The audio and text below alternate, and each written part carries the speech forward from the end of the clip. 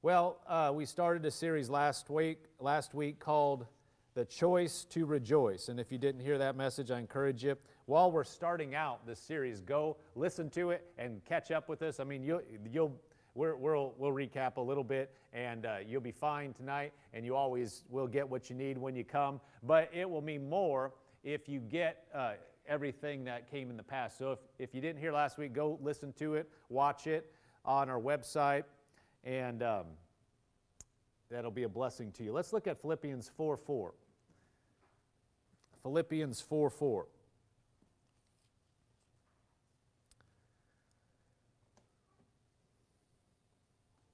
It says, "Rejoice in the Lord always. Again, I will say, rejoice." Rejoice in the Lord when? Always. When is it always? Let's say it. When is it not always? Is there ever a time then that you should not rejoice? We should be rejoicing all the time. So is there a time that's like, nope, this is the break from 6:15 to 6:30 every third Tuesday, no need to rejoice? Always rejoicing. Paul is saying, rejoice in the Lord always. Again, I will say rejoice. In the Amplified, he said, rejoice in the Lord always. Delight, gladden yourselves in Him.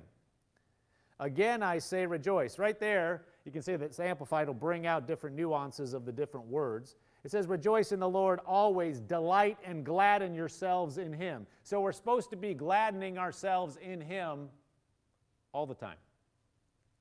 So there wouldn't be a time where we weren't supposed to be glad. There's not a time when, well, it's sad day, right? It says, gladden yourself, delight all the time. Let's look at 1 Peter 1, verse 6. It says, in this you greatly rejoice, though now for a little while, if need be, you have been grieved by various trials, that the genuineness of your faith, being much more precious than gold that perishes, though it is tested by fire. Has your faith ever been tested? Every person, if you've walked with God, it'll be tested. Now, I don't mean God's just testing it, like some cosmic game. Your faith will be tested just by being here on the earth. This is a fallen world. This is not the way God created it. There's still remnants of its beauty. I mean, you go to the ocean, you go to the mountains, you see different parts of nature. It's beautiful, and this is fallen. Imagine what it looked like to begin with. We have no idea. But we live in a fallen world. We live in a curse-filled world. We're not cursed, but there's curse in the earth. And just walking around in that, you don't see God with your eyes, your physical eyes, but you can see His fingerprints everywhere. You can see His handiwork. Even in its fallen state, it's beautiful. To think all of it just happened, it takes more faith in something to believe that than just to say, somebody made this. This is obvious. You look at a baby, we have one back there. When you look at a little newborn baby, to say, yeah, that's just, eventually everything just popped together and, two eyes aligned and a little nose in the middle and two ears all perfectly. Yeah, that just happened. Really? Have you ever walked down the street and, you just see, you see decay and deterioration somewhere? Somebody has not been taking care of something, right? But to say just for all this time after not doing anything, boom, and boom, boom, boom, boom, boom, boom, boom, baby. Really? That doesn't even make any sense. Well, but there's millions of years. I don't care how long. If I let my grass grow at home, I was gone for 2 weeks on vacation. When I came back, there was a lot of grass and it was not kept up. I mean, the place looked already, 2 weeks. It was already, and we cut it right before we left. But it rained a lot when we left. So we come back and, there's grass up and some weeds. Fortunately, a lot of weeds. It's better than bare, but, Still got some work to do on my lawn, but I'm working on it. And if you don't work on it, it just gets worse. But you know, you believe that, boy, just, and a human being comes out? Really? Okay. Well, that's not what God's Word says, but in this world, there is His fingerprints all over of a creation. But still, it's fallen. And so your faith will be challenged in this world. As you walk around, you're going to see people that don't believe in God. And if you listen to them, you'll start swaying that way. You might have challenges that come. God's not bringing things into your life that are negative. Satan is the author of destruction. But there can be things in this world that are pressing against you, and then you'll have the enemy whispering in your ear, where's God? Why do you let that happen? What's going on? Where is He? How's this going to work out? That's a challenge to your faith. Let's look at verse 7 again. It says, that the genuineness of your faith, being much more precious than gold that perishes, though it is tested by fire, may be found to praise, honor, and glory at the revelation of Jesus Christ. So even though it's tested, you come out refined and you're still praising God and saying, God, He's true. Verse 8, whom having not seen you love, though now you do not see Him, yet believing, you rejoice with joy inexpressible and full of glory, receiving the end of your faith, the salvation of your souls. So verse 8 says, whom having not seen you love, though now you do not see Him, yet believing, you rejoice. Even if you don't see God, we're still rejoicing. We're still delighting in Him. Well, I don't see Him, but we can delight in Him anyway. And as we delight in Him, He will be more real to us.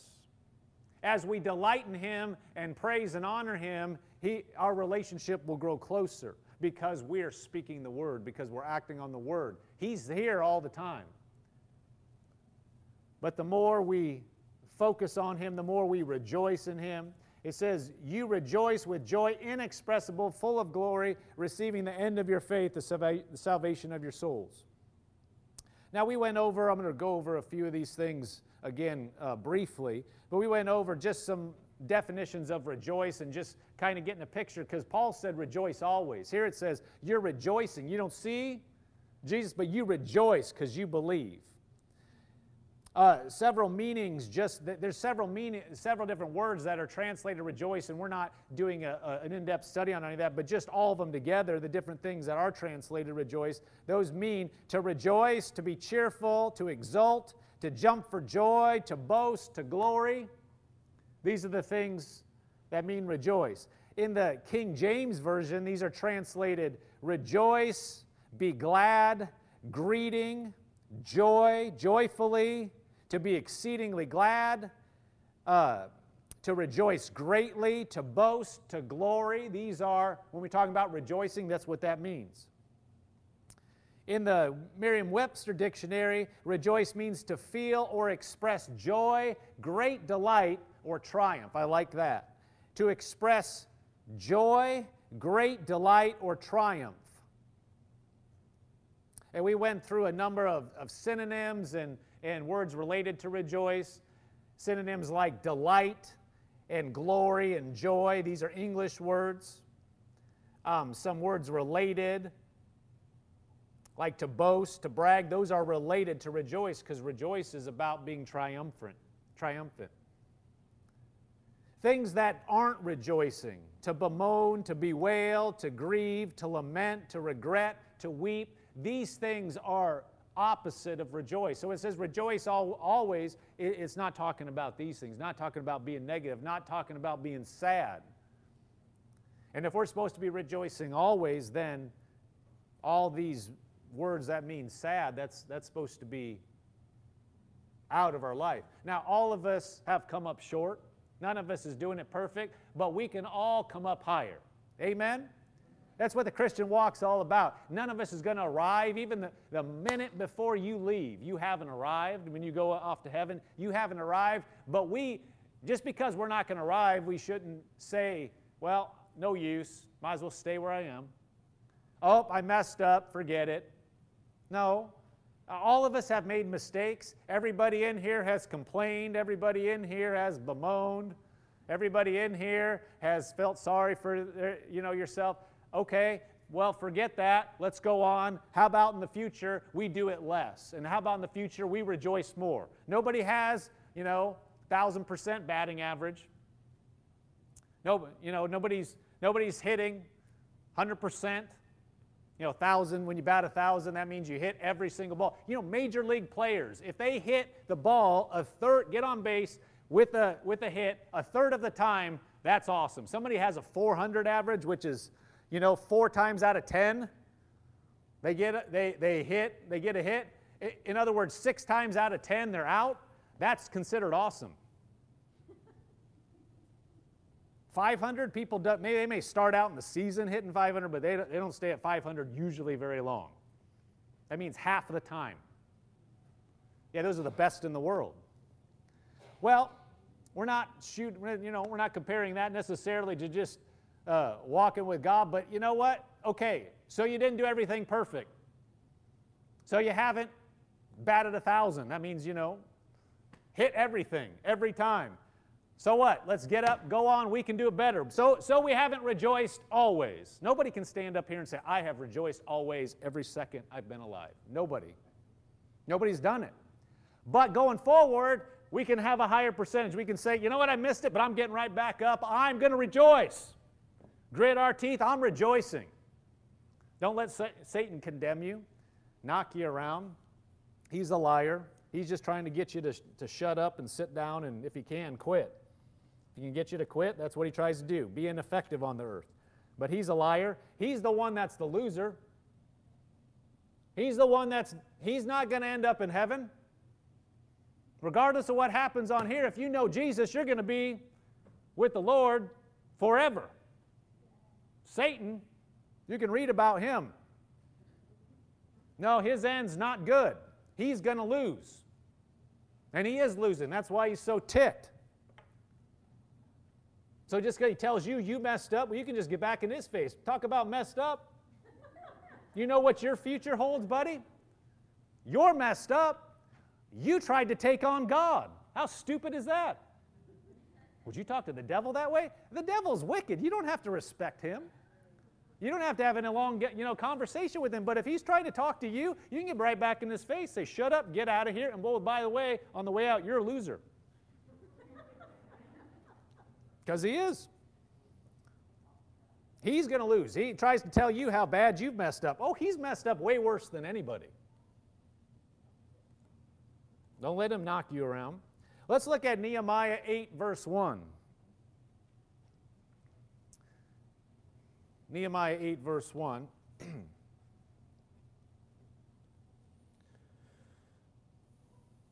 If you have your Bibles, go ahead and turn there.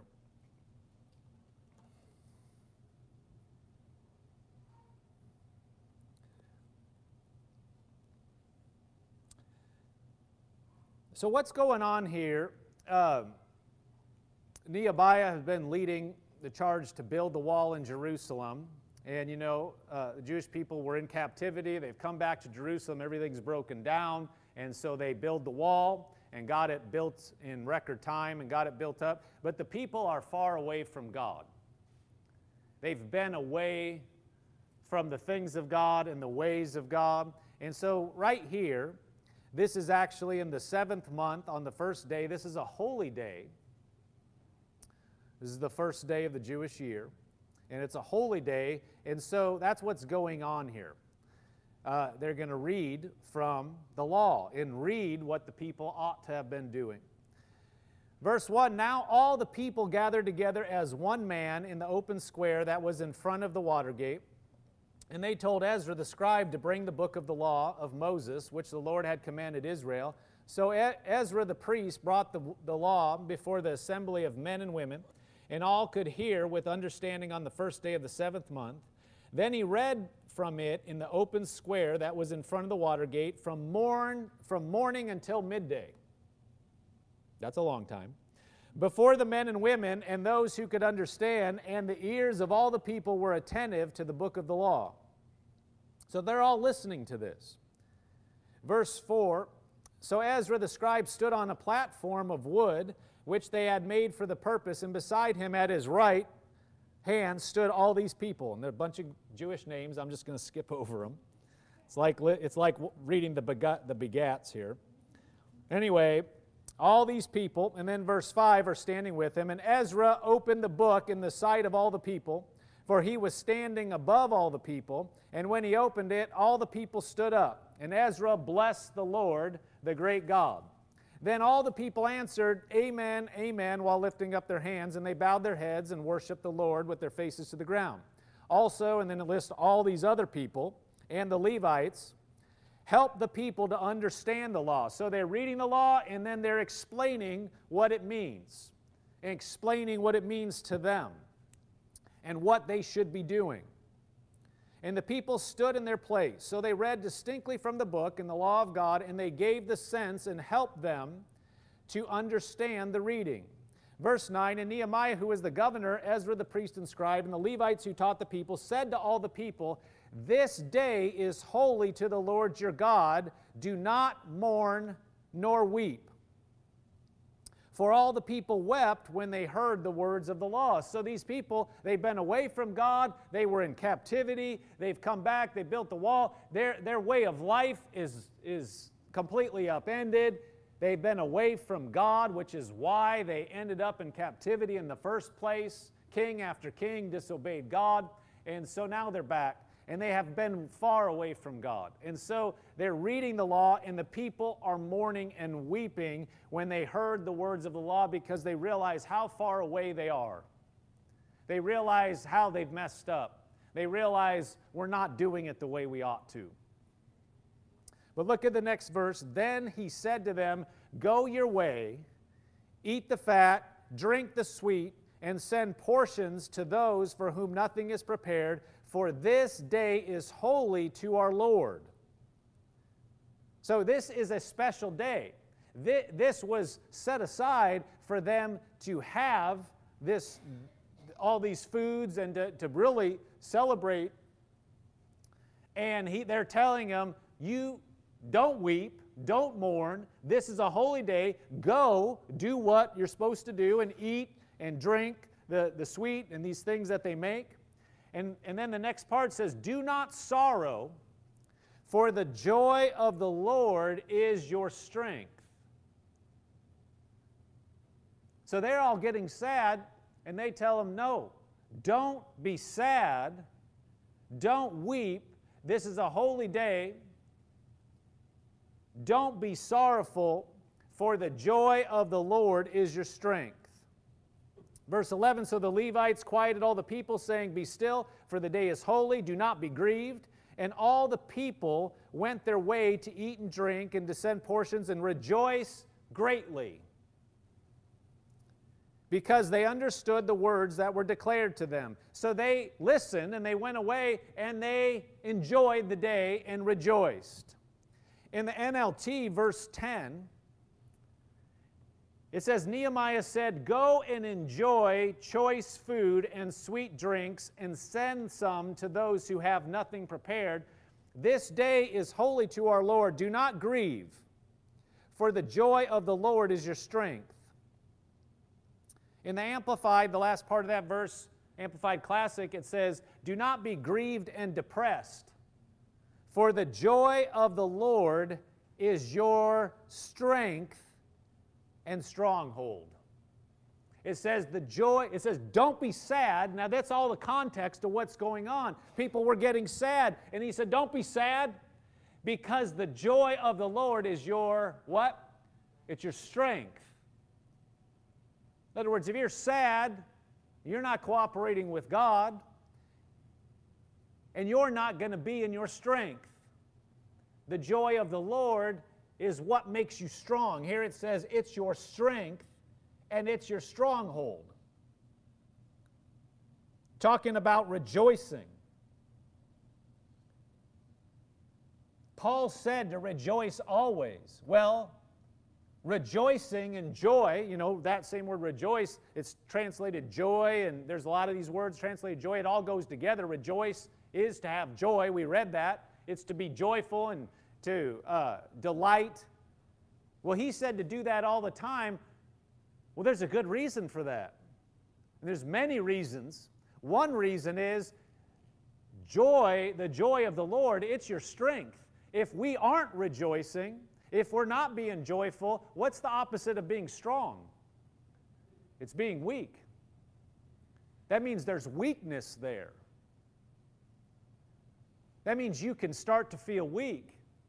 You can be depressed. Look in the Amplified there, it says, don't be grieved and depressed. At the beginning of verse 10 there. Do not be grieved and depressed, for the joy of the Lord is your strength and stronghold. Don't be depressed, but be in joy. Because the joy of the Lord, that's how you're going to be strong. That's how you're going to walk in the strength of God. Look at Psalm 28, verse 6.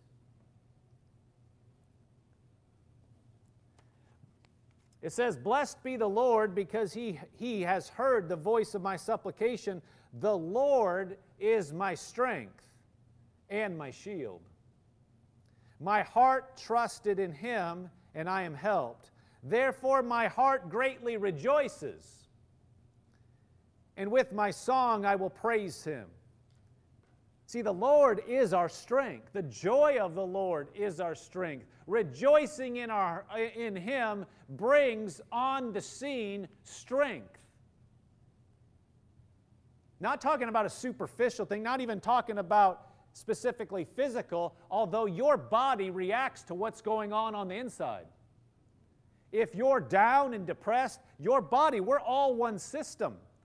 Depression, worry, that leads to sickness. That opens up our bodies to being sick. Wears down our immune system. But being joyful, it's strength from the inside out. Robust, strong. Look at Psalm 16, verse 9.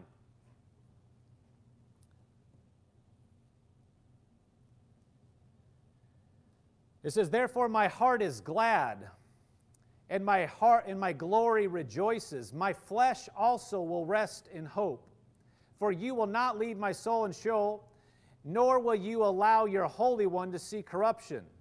This was talking about Jesus, but this is in Psalms. Verse 11, you will show me the path of life. In your presence is fullness of joy. Well, you could say in your presence is fullness of strength. If there's joy there, and it's in the presence of the Lord, there is strength.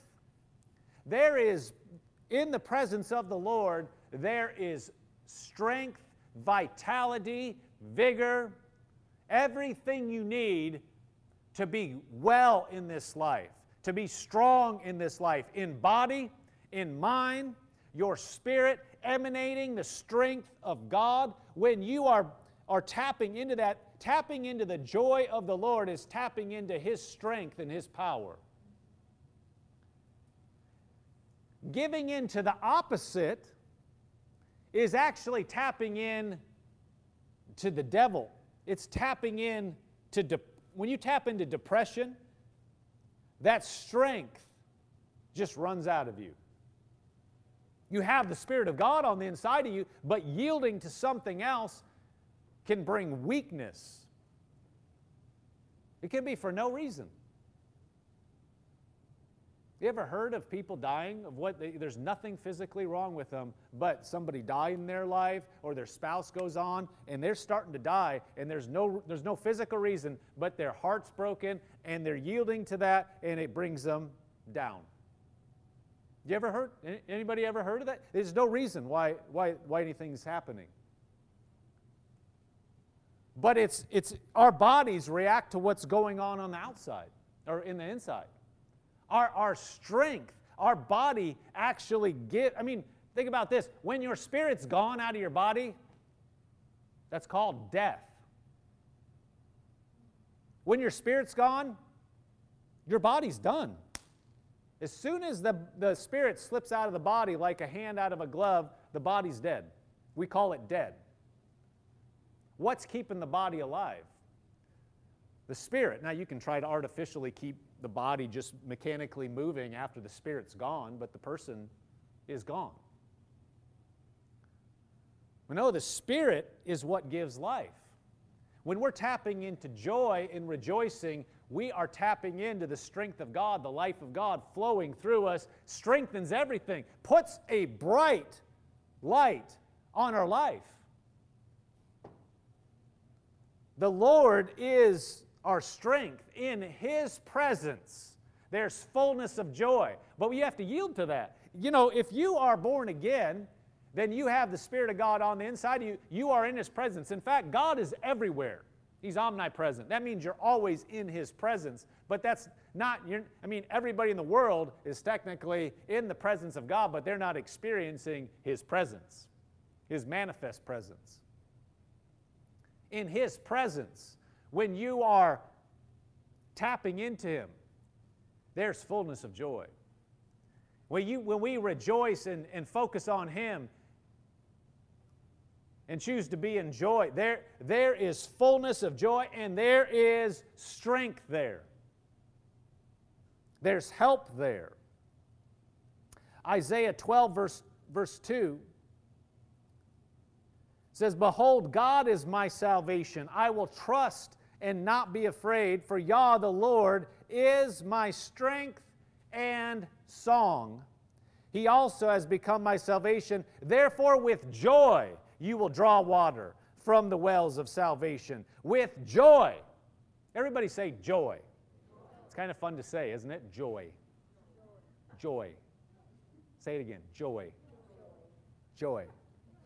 Say it and smile. Say joy. Joy. Joy, joy, joy, joy, joy, joy. The Rhema singers said, bad. Didn't you guys sing? They start getting going on the song. Joy, joy, joy, joy, joy, joy, joy, joy, joy, joy, joy, joy, joy, joy, joy, joy, joy. Did Philip sing that? Joy, joy, joy, joy. You could turn your day around, just start saying joy. Laugh to yourself. Joy. Joy, joy, joy, joy. You should watch that. Go get it on YouTube. I don't know. What's the name of that song? I've Got Joy. Google that. I haven't heard that for a long time, but it'd make you laugh more ways than one, probably. Depending on the video, if they really get going, people. But you have joy. You know, if you just smile, it tells your brain something's good's going on. Even if nothing is, just smile, say joy. I'm going to rejoice anyway. Your brain doesn't know the difference. Psalm 27:1 says, "The Lord is my light and my salvation. Whom shall I fear?"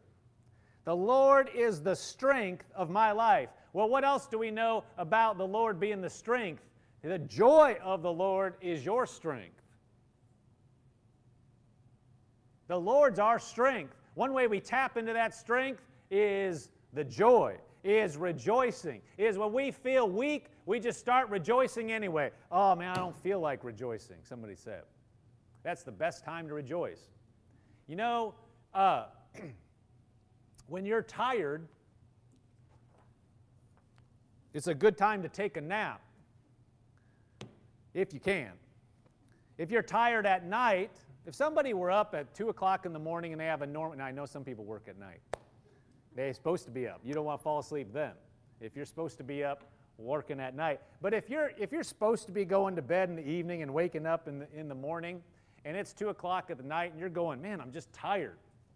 Tired. I don't know why I'm tired. Well, go to sleep. If somebody really were like just staying up and I'm just so tired, well, that's when you need to sleep. But I don't feel like sleeping. You ever seen a toddler? I'm not tired. Oh, yeah, you're tired. Not tired. Don't want to go to bed. They don't talk that articulately, maybe, but no, don't want to, not tired. Yes, you are tired. No, I'm not. No, you're making it more clear by the second that you are tired. Every time you open your little mouth, you are convincing me more that what you need is to go to bed. I remember sometimes our kids, you know, they'd be great, and then right before bed, they just start melting down sometimes, and everything's falling apart. Okay, go to bed. You just need to, no, what you need is to go to sleep. It'll all look better in the morning. No, it's not that. No, it is that. You're tired. I'm not tired. Yes, you are. I don't know how many times. I mean, it wasn't all the time, but sometimes like you're tired. And big kids are the same way sometimes. Somebody's like, oh, it's ever. Just go to bed. You need sleep. You need to go to sleep because it'll look better in the morning. You need sleep. Well, sometimes we're like, I don't feel like rejoicing. You need to rejoice. But I just need it to, no, you need to rejoice. No, I don't need to rejoice. It's this. No, you need to rejoice. No, same thing. You need to rejoice. But I don't feel like it. That's exactly when you need to rejoice. Like, I don't feel like going to sleep, but you're tired. Go to sleep. I don't want to rejoice. But that's when you need to rejoice. When you don't feel like going to church, when you don't feel like reading your Bible, when you don't feel like rejoicing, that's a time we need to get in there and do it. But when we feel the worst, and like, I don't have anything to rejoice about. I mean, it's just hopeless. No, now, help me out. When are we supposed to rejoice? Okay, this will qualify. But I don't feel like it. Did it say in Philippians 4:4, rejoice always? Again, I say rejoice, in parentheses, unless you don't feel like it, then it's okay. Well, why would God, if we are feeling like I don't have anything to rejoice about, I'm feeling weak, what do we know? If we start rejoicing and being in joy, it's not just so we can say, ooh, I rejoiced. I did what the Bible said. I make all my Christian friends happy. Oh, I rejoiced when I wasn't feeling. No, it's there's strength that comes into the room. This is not a game. Either way, if there is depression trying to push on you, if we rejoice, we're pushing back and saying, oh no, that will not have any place over me. I will rejoice in spite. I will give glory to God. And strength, spiritual, very real strength is there to bring us over. Look at Proverbs 17:22.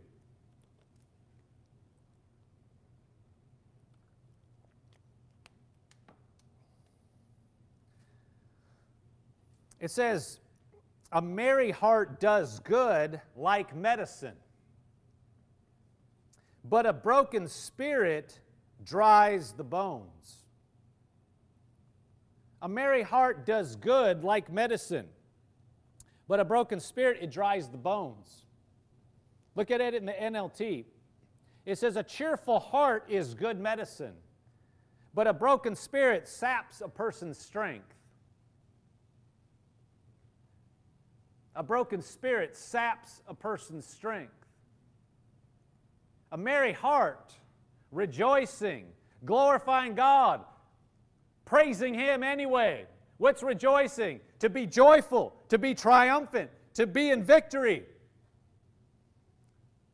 to glorify Him. That's like medicine. That quickens your body. But a broken spirit, what does it say? It saps a person's strength. The other one says it dries the bones. It's like sucking all the strength out of you. Anybody ever experienced that?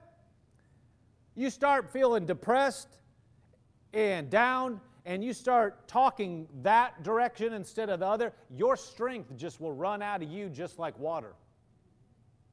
You could have been feeling pretty good, but you start yielding to that, and now you don't feel anything. You don't have any strength. Anybody know what I'm talking about?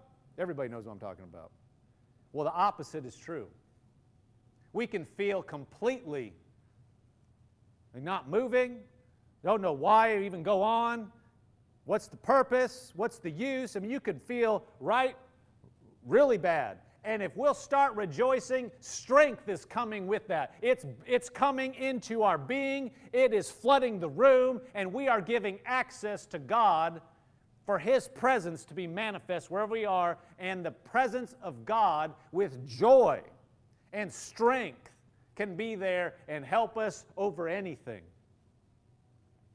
Help us through anything. That's why this is just so critical. Paul wasn't messing around, and he wasn't just exaggerating when he said rejoice always. Because the moment we stop rejoicing, the moment we're sliding in a different direction. We're letting go. Instead, if we'll just rejoice continually, we stay strong. We stay hooked up with God and His purposes. Let's look at 2 Corinthians 12, verse 7. 2 Corinthians 12, 7. Paul here, talking about when he was being pushed. It says, "And lest I should be exalted above measure by the abundance of the revelations, a thorn in the flesh was given to me, a messenger of Satan to buffet me, lest I be exalted above measure." Now, we're not going to go in and teach on this. That's not our purpose. But that is not God giving him some sickness or something to keep him down. Religious taught this. Just make this stuff up and pull things from different parts, quote stuff out of context and everything, and come up somehow that this is saying that somehow, some people will say, Paul had some disease and that was from God so that he would stay humble. But look, it clearly says it's a messenger of Satan. God is not joined with Satan. He's not working with Satan. But that's another teaching. Verse 8, "Concerning this thing I pleaded with the Lord 3 times that it might depart from me." And what this is persecution. It was the Jewish people constantly come by. A thorn in the flesh, that's throughout the Bible. It refers to people. In the Old Covenant it said, these people will be a thorn in your side. It's referring to people. These people were following Paul around all the time, and they were harassing him. And he was like, God, take them away. Well, it's persecution. He said, that's what the Lord is answering here. We're not redeemed from that. Verse 9, he said to me, or verse 8, "Concerning this thing I pleaded with the Lord 3 times that it might depart from me." Verse 9, "And he said to me, my grace is sufficient for you. My strength is made perfect in weakness. Therefore most gladly," notice that, "I will rather boast in my infirmities, that the power of Christ may rest upon me. Therefore I take pleasure in infirmities, in reproaches, in needs." That, when he's talking about taking pleasure, you'll see this, he's talking, those same things other places are translated rejoice. Therefore, he's basically saying, I'll rejoice in infirmities. Now, he's not talking about being sick. Infirmities means weaknesses. He's saying in weaknesses, not because of my weaknesses or any weakness. He's saying in the middle of weakness, I'll still rejoice. He said, in reproaches and needs and persecutions and distresses for Christ's sake. Then he said, when I'm weak, then am I strong. But notice he just got done saying, I'm going to rejoice in the middle of it. And then he's strong. Then he's able to walk through. So he feels weak. He feels pushed. He feels beat up. But he's going to rejoice anyway in the middle of it. And he's saying, God's there to help me. And in my weakness, then I'm strong. Why? Because I'm relying on Him.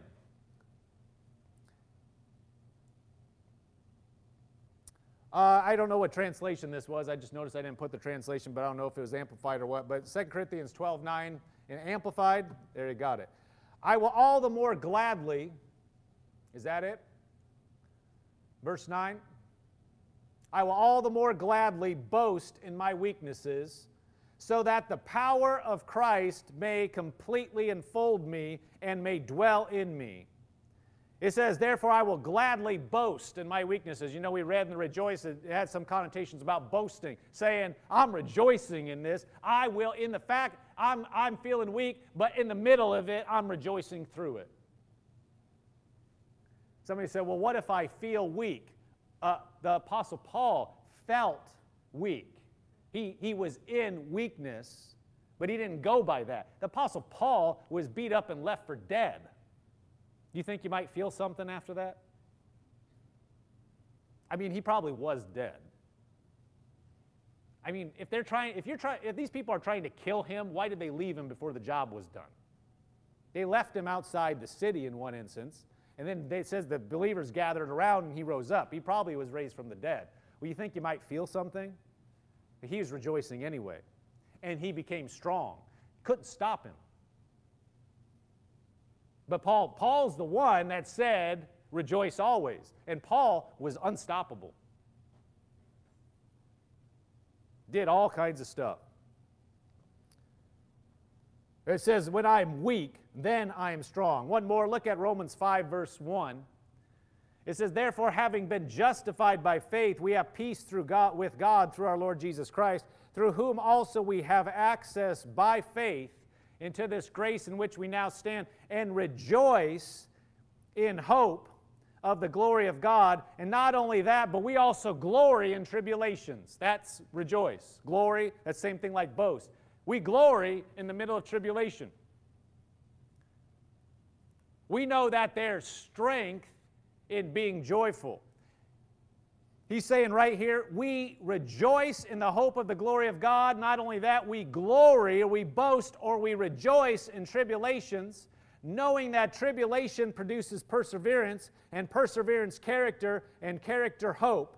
Now, hope does not disappoint because the love of God has been poured out in our hearts by the Holy Spirit who was given to us. He's saying, we may be in tribulation, but we know tribulation produces perseverance. In other words, I'm not quitting. I'm going to go through, and I'm going over, and perseverance, character, and character, hope. We know that as we go through, we make it through. And then we look, and we know we made it through, and that produces hope or expectation that if we go through again, we're going to make it. And no matter what comes up, we get into the mode where we're rejoicing. We're going to be joyful. And strength then is there, unstoppable, unending, God-powered strength. The joy in the presence of the Lord just follows us around. And we know we made it through this, and we're going to make it through again. Oh, wow, this looks like something that could take us down. Oh, wait, we already did this all these times and came through. So we're going over again. And joy produces strength through any situation, because we're just going to rejoice always. Oh, something else popped up. Well, rejoicing, and we know there's strength there, and there's expectation there, and ultimately there is victory there. Always. Always. Everybody say always. Always. Every time. Yeah, but it doesn't look. Paul said, in the spite of it, I feel weak, but I'm going to rejoice anyway. I'm going through, and when I'm weak, I am strong. Amen. Praise God.